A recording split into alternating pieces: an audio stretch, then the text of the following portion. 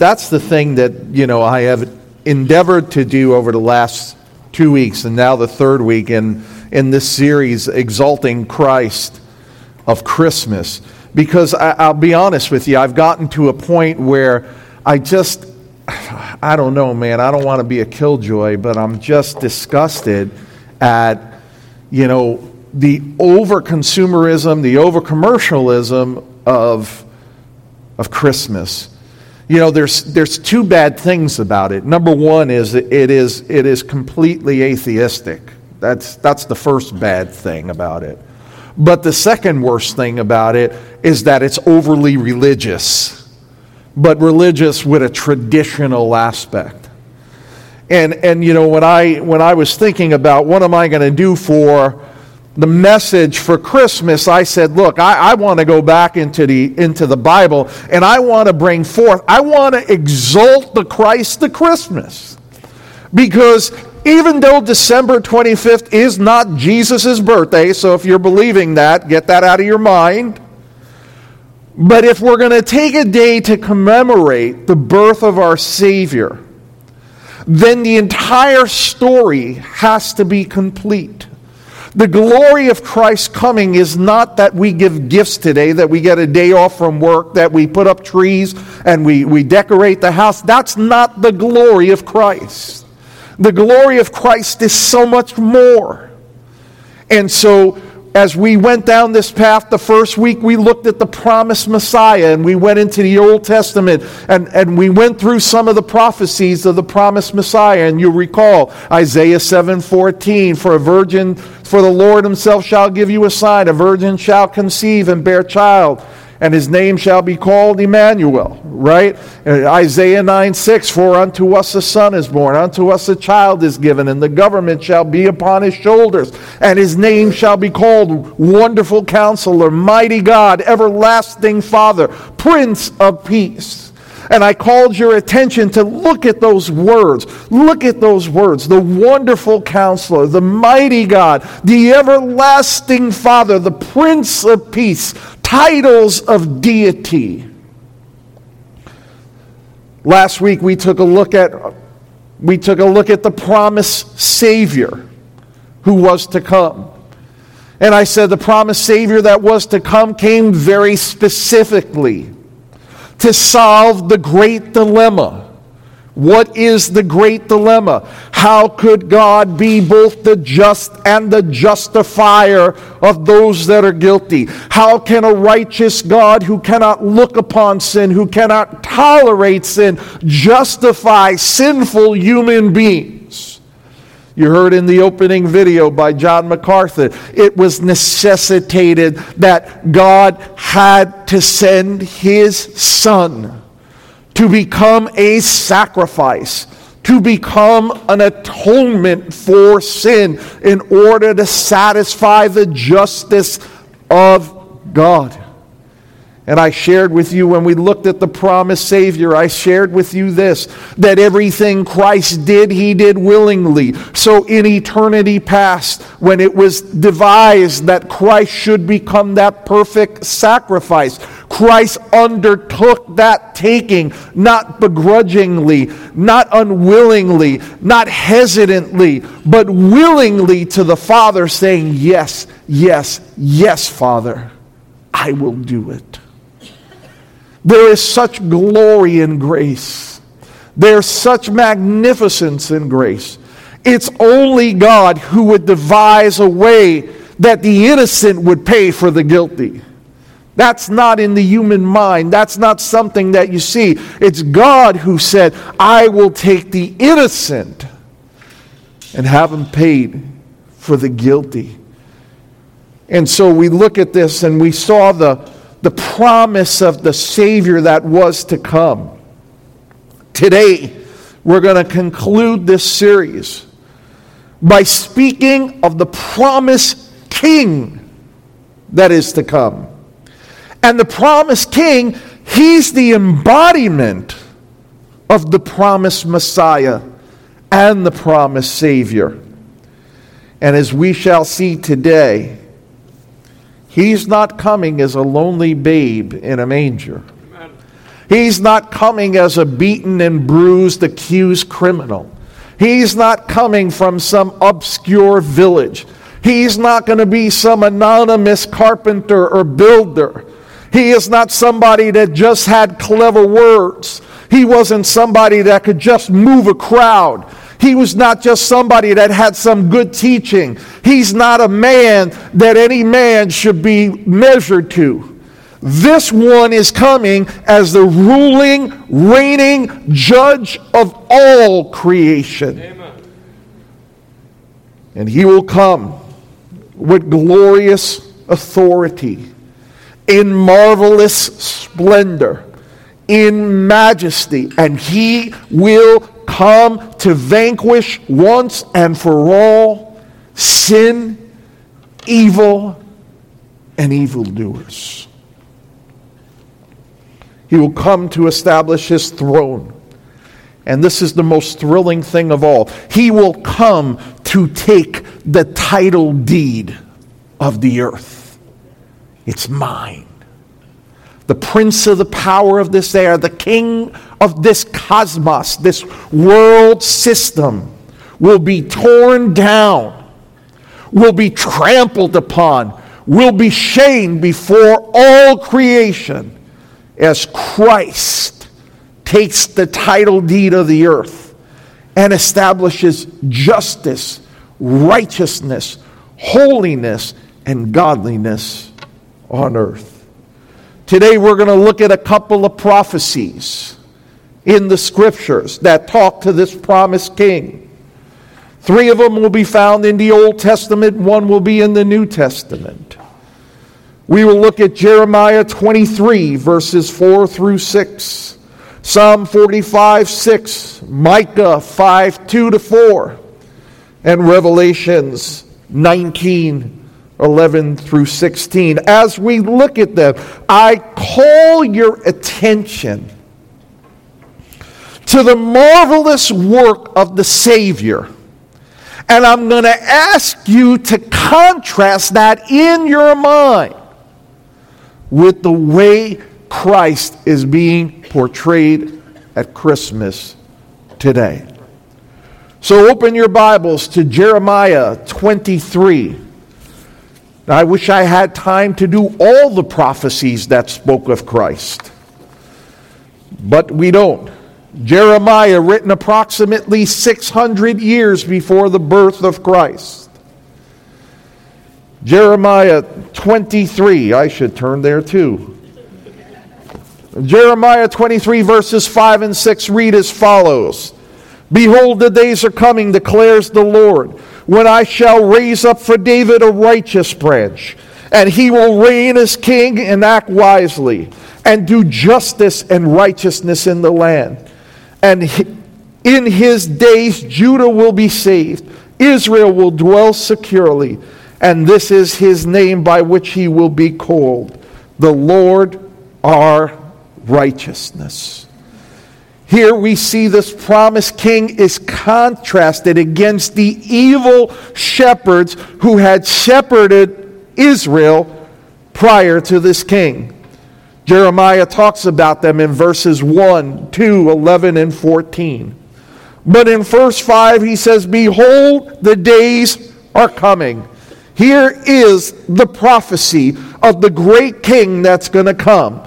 He says, when I shall raise up for David a righteous branch. Now, it's important that you understand, the mention of David is the lineage of David, right? It was prophesied that this great king will come through the house of David. He will be a direct descendant of David. He was going to be of the root of Jesse that he was going to come. So here he's establishing that this is a kingly person that's coming through, the prophecy is. He goes on to say that it is also a branch. Now, a branch there is a sprout, and it's usually representative of something that grows in between, right? It's not a full-blown in a full field, but you'll see it in New York City or any city that you are. Sometimes you'll see something coming up through the concrete.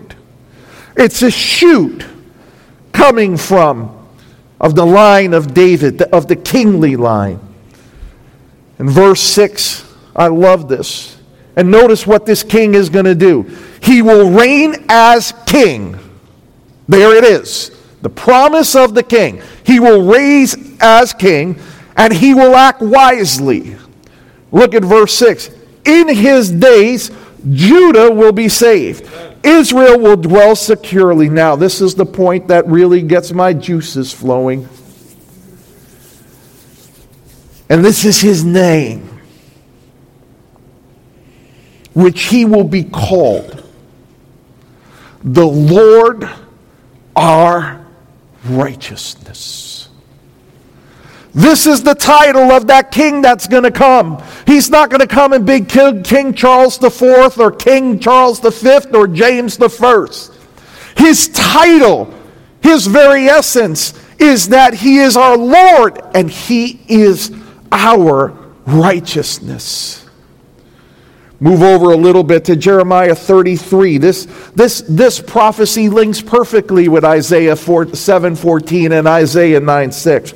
But go over to Jeremiah 33. It is reiterated here in Jeremiah 33, verses 14 through 16. Hear the words of the prophet. Behold, the days are coming, declares the Lord, when I will fulfill the good word which I have spoken concerning the house of Israel and the house of Judah. This might be worth, but I just want to pause here. It's very important that you understand that in the day of Jeremiah, Israel was apostate. What does that mean? They had ungodly priests, they had ungodly prophets, and they had moved away from the true worship of God. Jeremiah was raised up as a prophet to witness back to Judah. And his message was this: repent, repent, repent, repent. And what did he get for that? Several assassination attempts, beaten. He was thrown into a cistern there to rot and die. Throughout his entire ministry, you know how many converts he had? One, and that could be debated whether that was really one. He preached to a people who didn't want to hear it. He preached to a people that said, shut up, enough with this stuff. Really important that you get that. He prophesied judgment against what God was going to do with this rebellious and stubborn people. And he preached for years, saw the devastation of Jerusalem as the Babylonians came in and vanquished the place. Cried, the book of Lamentations is his crying out for what he's seeing of the judgment that has befallen the people. Not much different than today, I would say. Look what he says here. Jeremiah 33, verses 14 through 16. Behold, the days are coming, declares the Lord, when I will fulfill the good word which I have spoken concerning the house of Israel and the house of Judah. In those days, at that time, I will cause a righteous branch of David to spring forth, and he shall execute justice and righteousness on the earth. And in those days Judah shall be saved, and Jerusalem shall dwell in safety. And this is the name by which she shall be called: the Lord is our righteousness. And in case you're worried about the she, is Judah, not God. The Lord our righteousness. Oh, that baby in the manger. The one that gets testified. Oh, the ones that you see sleeping on the pile of hay with a little lamb and a little cow and a little camel there. And the wise men coming, right? And the shepherds kneeling down and bringing gifts. That little baby is our Lord, our righteousness. He is a king. That the Apostle Paul says that every knee will bow down, every tongue will confess that Jesus Christ is Lord. Go over to Micah chapter 5. Micah chapter 5. This is a prophecy that's usually said at Christmas time. People like talking about it a lot. Micah chapter 5.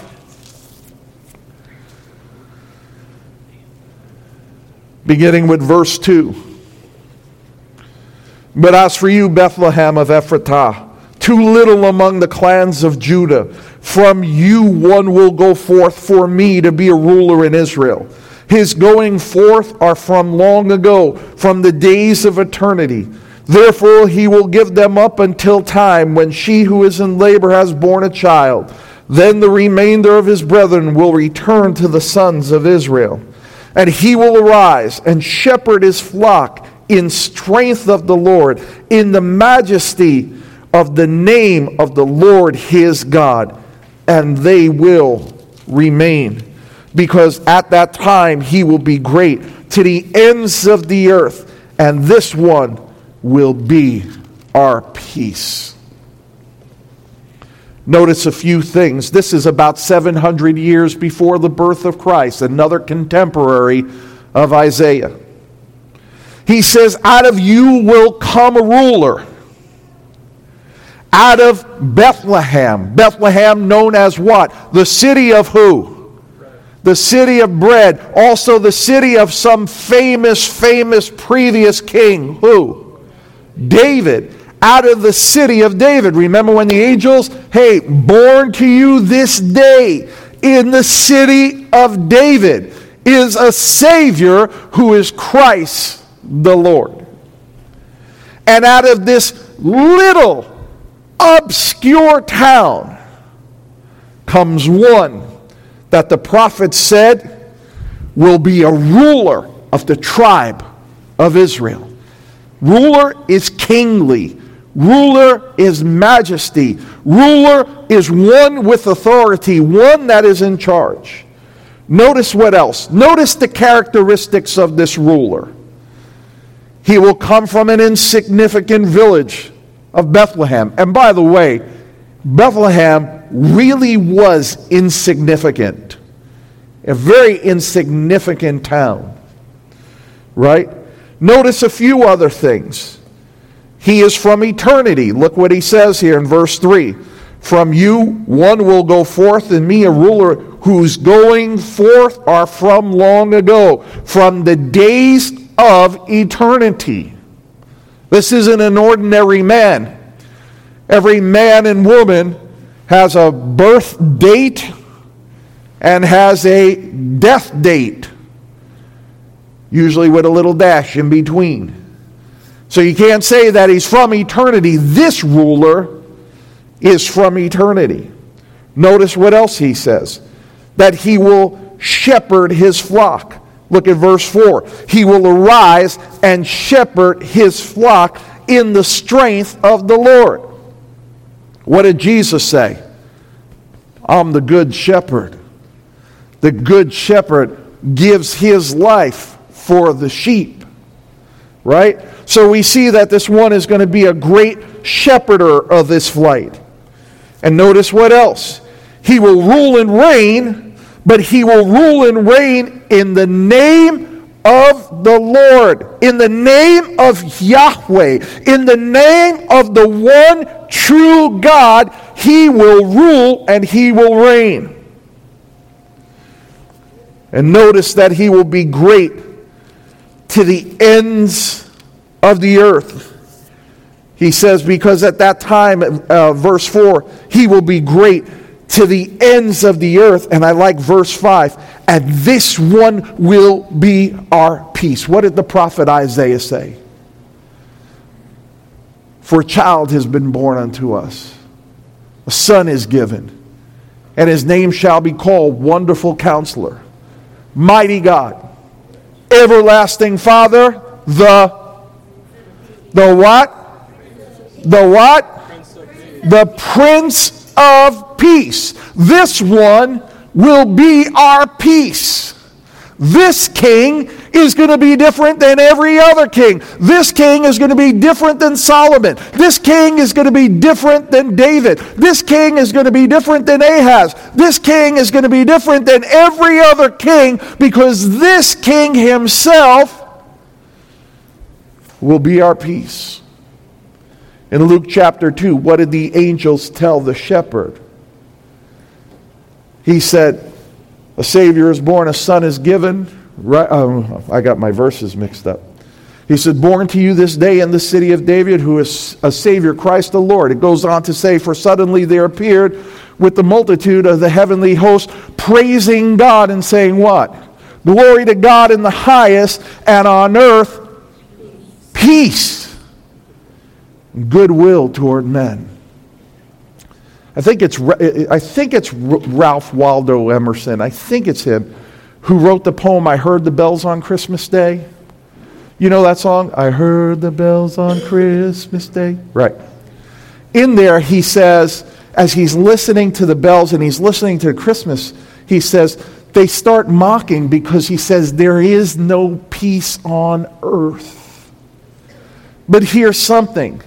It never said that he was going to bring peace on earth. Yes, at the millennial coming of Christ, he will bring peace on earth. But for those who put their faith and trust in Jesus Christ, peace on earth begins the moment that you're saved.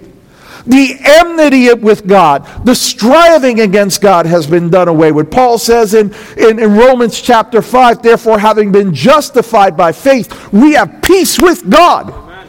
It means the enmity is done over. If you are in Christ, you're no longer at war with God. But if you are not in Christ, you are at war with God. And that's why we preach the gospel. We preach the gospel so that every man, every woman would come to the place where they realize that they too can have peace with God. Their enmity, their striving against them, their rebelliousness, their unwillingness to submit to the one true living King can be over with as they can experience peace with God. Matthew chapter 2, verses 1 through 6. Matthew chapter 2 confirms this very scripture. Take a look at Matthew 2, verses 1 through 6.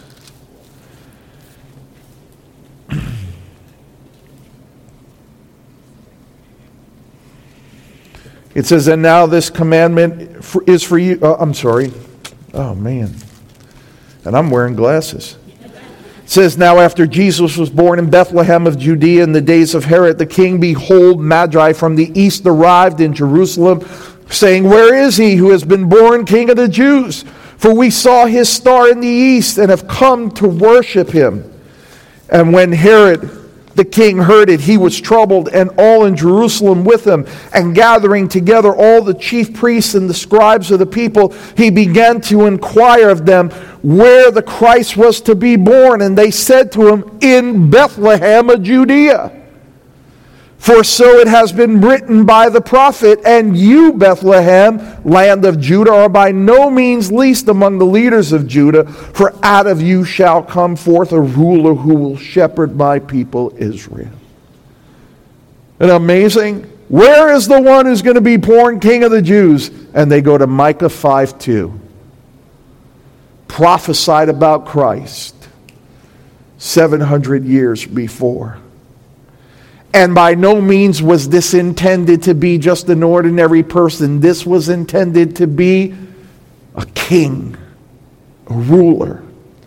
And yet at his first coming, when we saw him, we don't see him in regal splendor. We don't see him being treated as a king. He's born in some kind of guest house, in some kind of stable among the animals and everything else. And even as he lives, as he grows up in Nazareth, if you thought Bethlehem was a one-horse town, that would make Nazareth, even worse. And for 30 years of his life is obscure. There's not much known about him. Even when he does gain prominence among the people, he's condemned as a criminal. He's hated. He's betrayed by friends. Doesn't sound like a very potent and powerful king, does it? Remember Pilate? Pilate asked the question of Jesus in John 18:33-6. You don't have to turn there. He says this, therefore Pilate entered again into the praetorium and summoned Jesus and said, "Are you king of the Jews?" Jesus answered, "Are you saying this on your own initiative, or did others tell you about me?"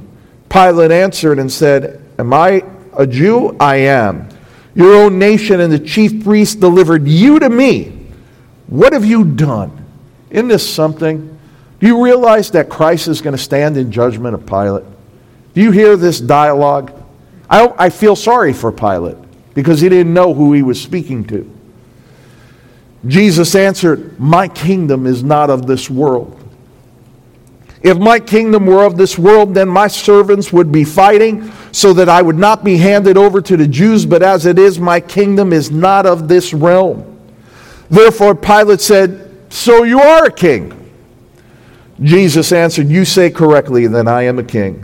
For this I have been born, and for this I've come into the world, to testify to the truth. Everyone who is of the truth hears my voice." Jesus himself affirmed that he was a king. And if it ended there, we would all be mocking. We would all be laughing. We would always think, what kind of clown was he? What kind of king? He got crucified by a bunch of old religious leaders. But praise God, it doesn't end there. Turn in your Bibles to Revelations chapter 11.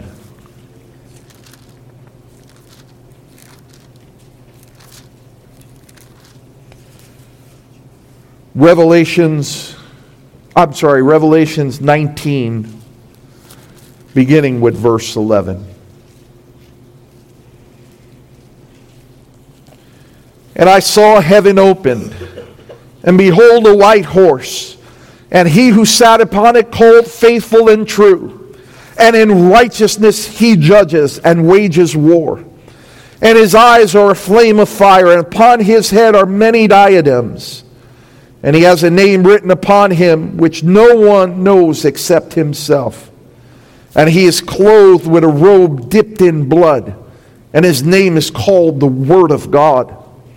And the armies which are in heaven, clothed in fine linen, white and clean, were following him on white horses. And from his mouth comes a sharp sword, so that he might smite the nations, that he will rule them with a rod of iron, and he treads the winepress of the fierce wrath of God the Almighty.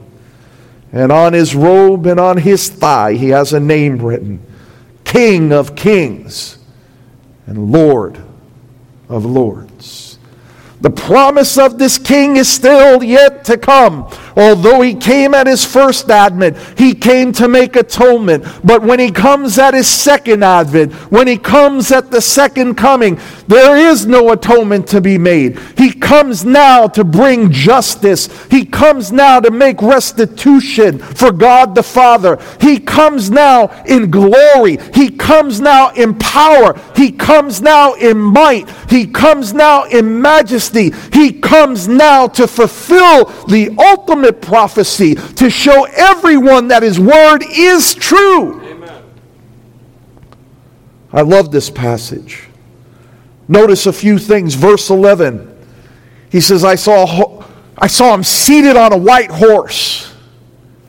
And the white horse is rather significant because the white horse in the Roman culture, whenever a Roman general would come and take a territory, the first thing he would do is parade his prisoners before him, and he would parade the booty, and then the general would come riding on a white horse. Here in Revelation is that he comes riding that he is spotless.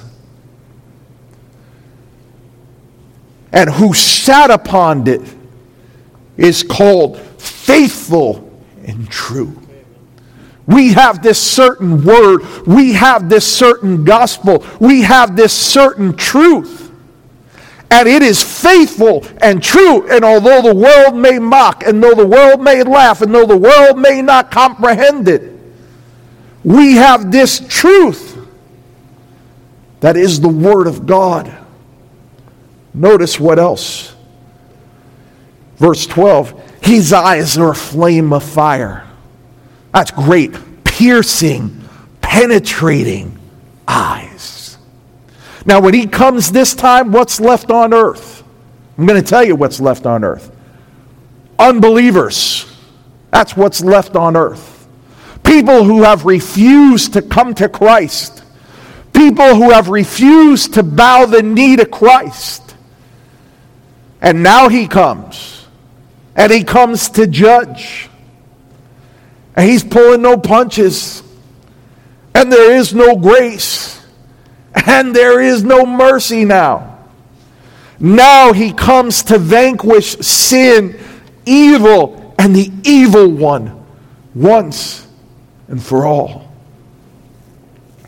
His eyes are a flame of fire. Upon his head are many diadems and many, many crowns. You know what that shows? That shows that Christ has taken full authority of every ruler of every time. Full authority is now given to Christ. The Father is saying, no more kings, no more queens, no more presidents, no more despots, no more dictators. The one that has true authority now is here, and he comes, and on his head are many crowns and many diadems. And I love this. And he has a name written upon him which no one knows except himself. And I've seen commentators say, you know what that name is? And I'm going, but the Word of God says nobody knows it except Christ. So what are you trying to figure it out? I mean, it's pretty plain. It's pretty clear. Verse 13, he is clothed with a robe dipped in blood, and his name is called the Word of God. Don't miss this. Don't miss this. I want you to see it. I know it's freezing in here, but don't miss this. We could have done church outside and been warmer. But I don't want you to miss this. He comes in a robe dipped in blood. Now, is that Christ's blood that he shed for the church, that he shed for the believers? Listen, that robe is dipped in blood because he's vanquishing evil. He's vanquishing the enemy. And I love this. And his name is called the Word of God. You know what that is? The Logos. In the beginning was the Word, and the Word was with God, and the Word was God.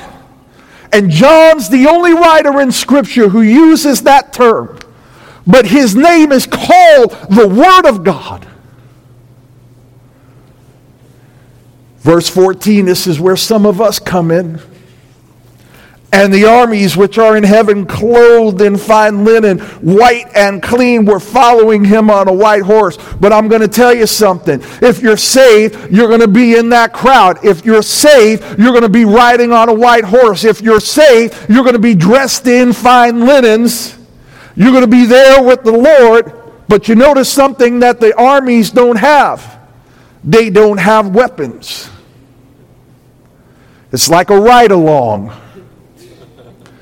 We're getting a ride-along, and we're watching the Lord of all, the King of Kings, slay once and for all evil. Now, I don't know about you, but I'm going to push my way to the front of that army, and I'm going to be saying, go get them, Lord, get them, get them. I remember having a conversation with my mother-in-law many years ago. And I said, man, I really wish that when the Lord comes and we come back with the Lord, I really wish that the Lord would give me the privilege to throw Satan in the pit.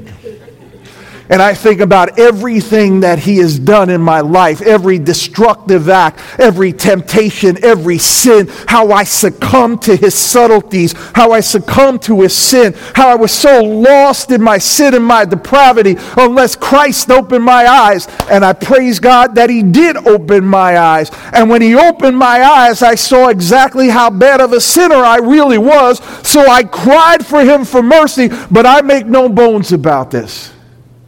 I hate the devil. I mean, I hate him. I want to be there on that day. Amen. And I'm going to be there on that day. And as he slays the beast, and as he slays the false prophet, and as he slays the Antichrist, and he takes Satan and he bounds him in the pit, man, oh man, you're going to see me jumping and yelling, hallelujah, praise God. I'm going to have a resurrected body so I could actually jump without any pain, right? Praise God, hallelujah. The Bible says the accuser of the brethren, the one that stood before the throne of God and said, you can't trust Janet, Janet's no good, and Larry is this, and the one who stands before God and accuses us time and time again, who prays in your ear and reminds you of your sins that you did when you were lost, and says there's no forgiveness for you. The accuser of the brethren has been cast down by this coming King. I get a little excited.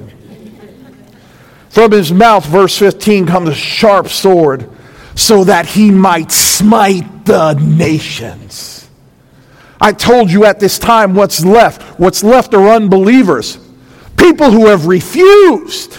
And now they're hardened in their heart. They hate God. The book of Revelation tells us they cry to the mountains, fall on us. They seek death. They cannot find it. But they curse the Lamb who sits upon the throne.